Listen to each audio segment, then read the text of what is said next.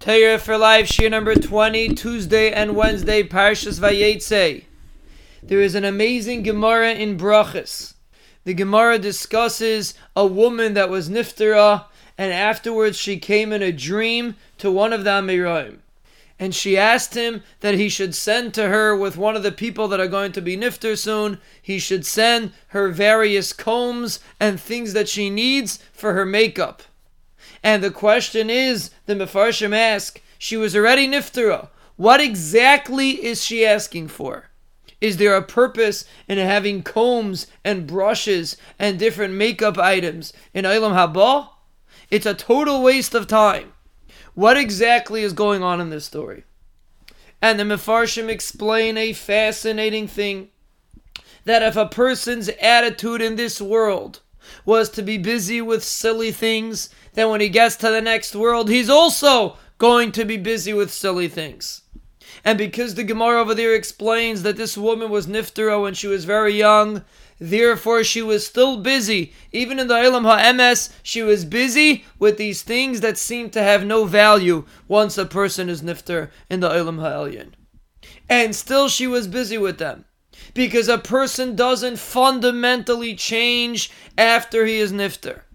If this is the focus of his life, if the focus of his life is money and power and everything else that we perceive as important, then when he gets there, he's also going to think that those things are important.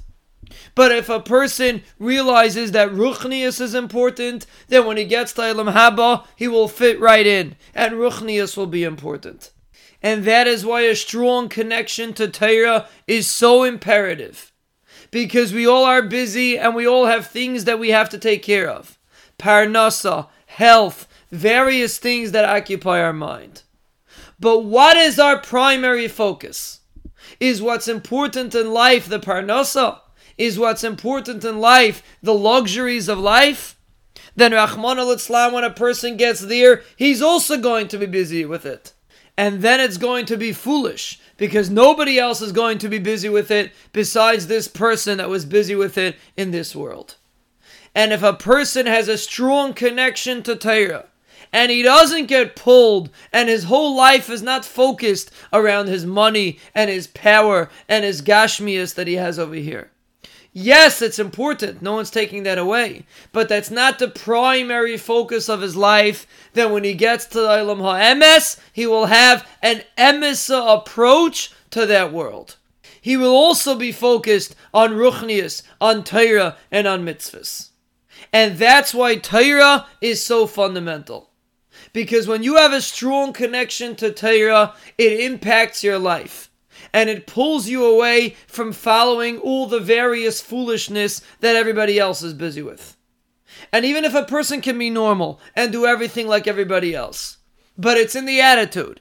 If Torah has primacy in your life, then when you get to Olam Haba, La'achar Mea V'Esrim, it will also have primacy.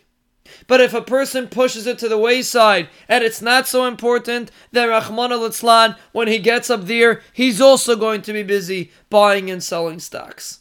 And it's up to us. If we choose to make Torah important, then when we get to the Olam HaElyon, Torah will be important.